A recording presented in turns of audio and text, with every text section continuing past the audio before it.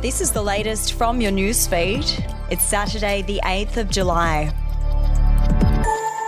Champion jockey Jamie Carr has been charged by racing stewards, but is determined to get back in the saddle after images surfaced of her on social media with a white substance.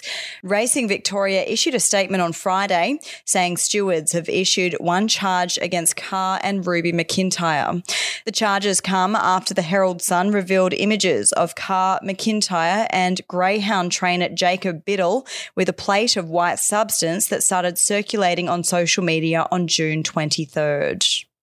Restaurateurs say South Australia's hospitality industry is at rock bottom and the COVID-19 pandemic was a dream compared to the current economical landscape.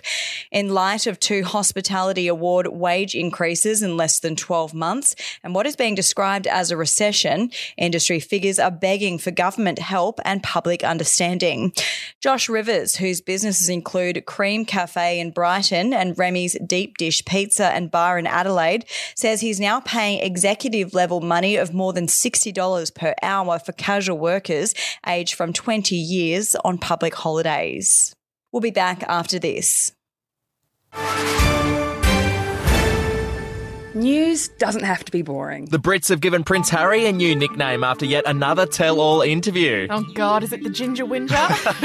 Let the team at news.com.au get you up to speed each day with their podcast, From the Newsroom. A couple were busted joining the Mile High Club. Well, I guess they can't fly Virgin anymore. Politics, sport, red carpets, royals. Get all the goss in just a few minutes. Follow From the Newsroom wherever you get your podcast from.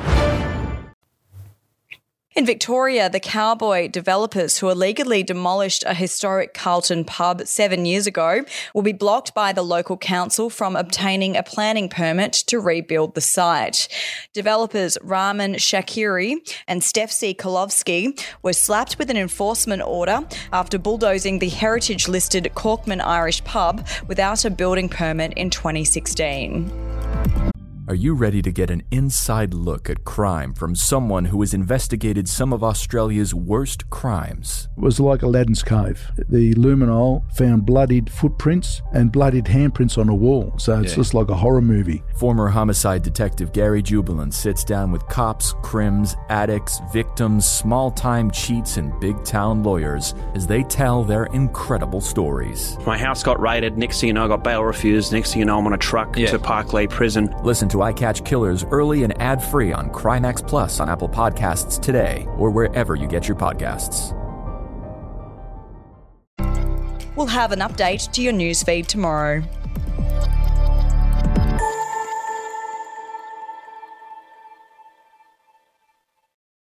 Are you ready to get an inside look at crime from someone who has investigated some of Australia's worst crimes? It was like Aladdin's Cave. The luminol found bloodied footprints and bloodied handprints on a wall, so it's just like a horror movie. Former homicide detective Gary Jubilant sits down with cops, crims, addicts, victims, small-time cheats and big-town lawyers as they tell their incredible stories. My house got raided, next thing you know I got bail refused, next thing you know I'm on a truck to Parklea Prison. Listen to I Catch Killers early and ad-free on Crimex Plus on Apple Podcasts today or wherever you get your podcasts.